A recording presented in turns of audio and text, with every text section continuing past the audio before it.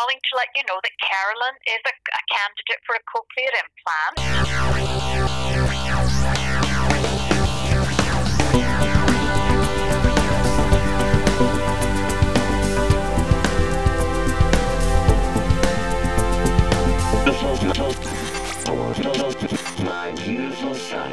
Welcome to My Beautiful Cyborg. I'm your host, Andrea Schwabi, and Caroline is my not-quite cyborg, but she is beautiful.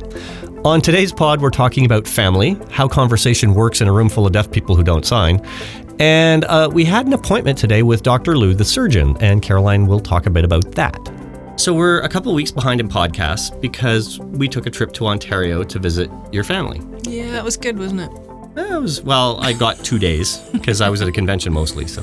Yeah, I had a good time with Mom. And we could have done a podcast. I had gear with me, but it's a pain. And your mom doesn't have Wi-Fi, which is more of a pain. She doesn't really need it. We were totally topping up on the mobile data. That was terrible. So I was at the convention, and you spent time with family. And family is an important part of the support team for cyborgs because, I mean, even in the early stages, they're asking me, what are you going to do to help your family member get their hearing or learn how to hear? So talk about your family's response to the news and that you were just thinking about getting an implant before you even got it. So first talk about your mom's response. Yeah. I think that Mom's a bit of a sort of, sounds awful, but she's a little bit of a fearful person. So her response initially wasn't great at all. It was, don't do it. She actually said, don't do it. Back in I thought it was the 70s, maybe it was the 80s. She was also offered surgery. I don't know if it was a cochlear implant or if it was something else, but she declined and she figured, her nerves couldn't handle it because it would be too loud. And then the risk of losing all her hearing was more than she was willing to take. So, but this is a different scenario now. And after clarifying things a little bit with her, she seems genuinely happy for me. And that's before you knew that you were getting it for sure. So during the visit, how was she during the visit? This time she was good. Once I sort of was able to explain more to her and help her understand exactly what's going to be happening or what we know. And you showed her the brochure, which is a huge help. Exactly. Because she's deaf, and so she can read it. In fact, she asked me if I took it along back home. She wanted to read it once we were gone. And I said, Mom, it's the one thing I can kind of physically show friends when they come over or whatever. And there's like pictures. Yeah. So how did your sister Carmen sort of initially, how did she react? Initially, the first thing she said was, "It's a noisy world, Caroline."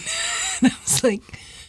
Spoken like a true deaf person. Yeah. Like, come on. Well, I think that everybody's worried that, my nerves won't take it or something. I don't know. I don't really know. I can't figure it out. I find it funny because, I can hear just fine. And yeah, it's a noisy world. Welcome to it. Right. Like, that's what we all put up with. That's why people lose their hearing, because the world is so noisy. Like, you're getting it back.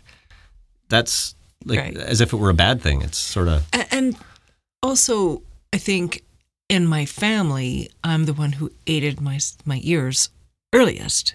And you're the youngest. And I'm the baby, yeah. So, Mom, I don't know how old she was when she got her first aid, but Andrew was already in his, late 30s? Early 40s? Yeah, something like that. And Carmen also was late in aiding her ears, although her hearing loss came on later. But she's also been more aggressive because she wears binaural hearing aids, so she wears both. That, and also she understands that this is something I need to tell people about because they will help me hear if I just let them know. Yeah. Which is a philosophy you have kind of helped me take on as well. You have to advocate for yourself. You have to advocate for yourself. Yeah. And so that was the thing that I was late with. But in terms of actually aiding my ears and trying to figure out how to hear best, we were early on that. So Carmen is very supportive now and seems to think that I'll do very well and is encouraging. And how about Andrew? He sort of hasn't said much. He's just keeping his opinions to himself for now. And he had the same initial response when it was going to be loud. But, I'm not afraid of that. Yeah, but I always find that such an ironic and funny thing. Like, you wear a hearing aid. everything is quiet. Yeah, having more is going to be loud, for sure. Well, here's the thing. When you wear a hearing aid, I know that I'm not the only person who's ever done this, and I know Andrew's not the only person. You need a little quiet time, or also when you're outside in traffic, or and there's a plane. And I see you do it all the by. time. You pull the aids out, and you have that luxury of just shutting out the noise. Right. The rest of us don't without plugs. So it's sort of an opposite problem. We have to put up with it. I did ask an ENT at one time, long time ago. We're talking about What's the an 80s, ENT? An ear, nose, throat specialist. Also known as an otolaryngologist. Thank you. You're welcome. Know that. Yeah. So I asked him, why, even though I'm so deaf, are loud noises, do they actually hurt? Like, why do they seem extra loud for me? And he said, well, as your hearing decreases, so does your tolerance. So loud noises seem very loud to you, perhaps more than a hearing person. So truth be told, that was in the 80s, and I don't remember much else about that and there's a lot of truth conversation. to that, because like microphones, like we're using a very nice studio microphone for this, Right. and it cannot tolerate high SPL, so high pressure levels, because sound is just air moving. You're just shaping the air Right. and pushing it out in a certain shape, Right. and then people interpret that. And some microphones are very sensitive and just can't handle a lot of volume, and the same thing happens to the eardrum and the inner ear, where you feel the pressure and the intensity, but you don't hear anything, and that's really uncomfortable. Right, which is also the other thing that people complain about when they wear hearing aids, or when they're mostly hearing aid users say this. You can talk so much louder and it's not going to help. It doesn't clarify anything. I still can't figure out what the heck you're trying to tell me, because I hear the sound. It's very loud. Yep. It hurts my ears, and I can't distinguish any of that right, sound. because louder is not more intelligible.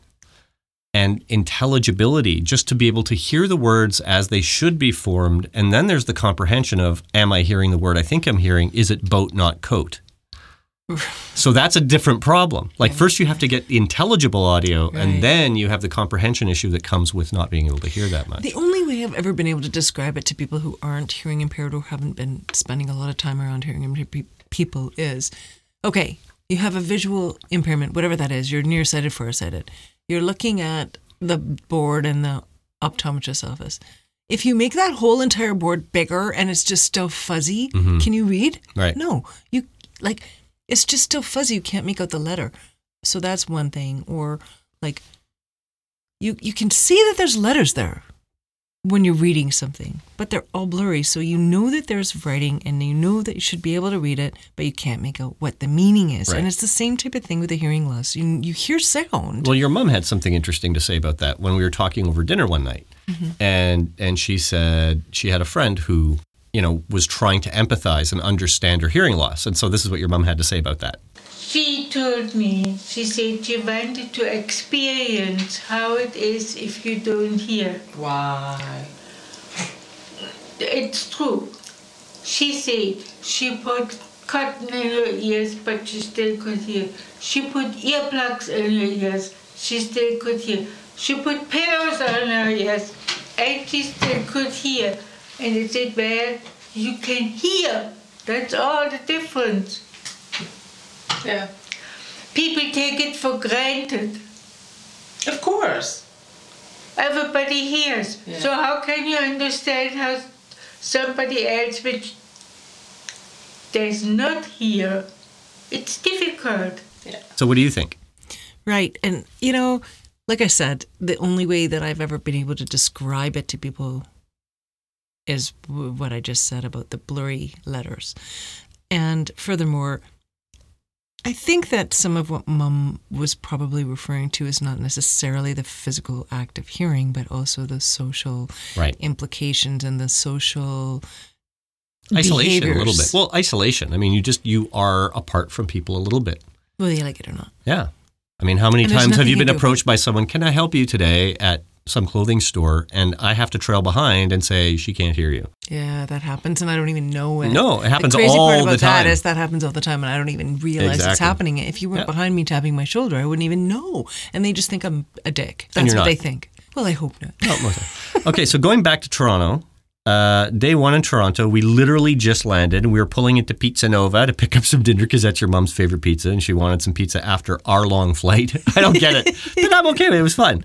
And as we pulled up to Pizza Nova, you and Andrew went in, you and your brother went in because Daisy was on the phone, and Daisy is the surgeon, Dr. Lou's assistant.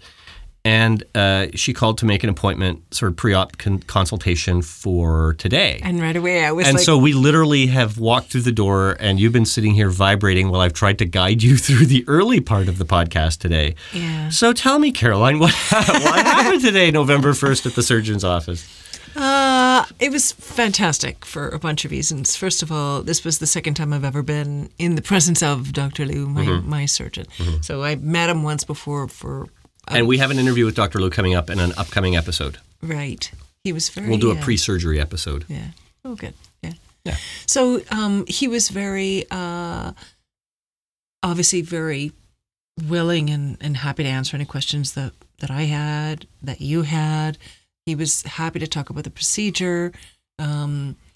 And just very kind of reassuring. And I also got my surgery date. So that's why I'm you? And when is your surgery date? When is your surgery date? When is your surgery date? So best Christmas present ever, really. And it's December 12th. So Tuesday, December 12th, I'll be going into the Royal Alex for my cochlear implant surgery. I'll be staying overnight after all. We didn't know that. Yeah. That's the one new thing we found out today. I think we knew pretty much. Well, we'd heard over and over, it's 3 or 4 hours and you're sort of in and you're out. And apparently it's not necessarily a new protocol, but basically it's surgery on your skull and they just want to make sure that you're all okay. So they may do day surgery in the States, but here the protocol is you have a night in the hospital just to be observed and everything Frankly, else. I'm happy with that. I'm very, very happy to spend a night just under the supervision and care of the medical team at the Royal Alex, who I already have a lot of faith in.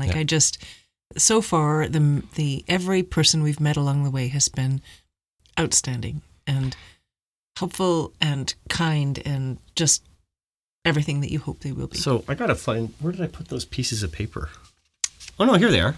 Just you stole them all. Okay, so there's a few pieces of paper here that we need to look at. Let's see, day surgery, Royal Alexandra Hospital. So you have to read that carefully. Yeah. The day before your operation. This is very important. So we're going to talk about that in a future episode. Oh, eating and drinking before surgery is another important one. And then this one actually makes me laugh. This is the one I was after. So do you remember what this one is for that she labeled soon? Do you remember that? So you're about to have implant surgery and become a cyborg. We have to tell the family doctor. She doesn't know yet. Well, I didn't know that's what this was, but that's what that is. So this is the form that Dr. Maneshkar has to fill out. Well, interestingly, say that you're fit for surgery. So, ironically or interestingly, if Dr. Maneshkar is listening, she's not going to be laughing. No, she's not going to be laughing. But interestingly, or whatever, I was just thinking again this morning for the umpteenth time. I got to book an appointment with Dr. Maneshkar to tell her what's going on. So this is the perfect opportunity for me to do that. So and also, I haven't seen her for a long time. I'm pretty healthy, so I'm lucky that way. Okay, so we're back home, and we have a date, and that's December 12th. And so we're going to close off this podcast with that information, and we'll have another episode in about a week. And anything you want to say about just sort of your parting shots on you actually have a day? Well, the truth is, if you want to know, I just would like to just ask everybody to say a little prayer that everything goes very smoothly and well, and that we have a successful outcome because, it's still a month and a half to go. We got lots of podcasts to do here. So there's work to be done. A lot of praying. Okay. No, and I do appreciate everybody just being interested in listening, because it's really important to have the support of friends and family.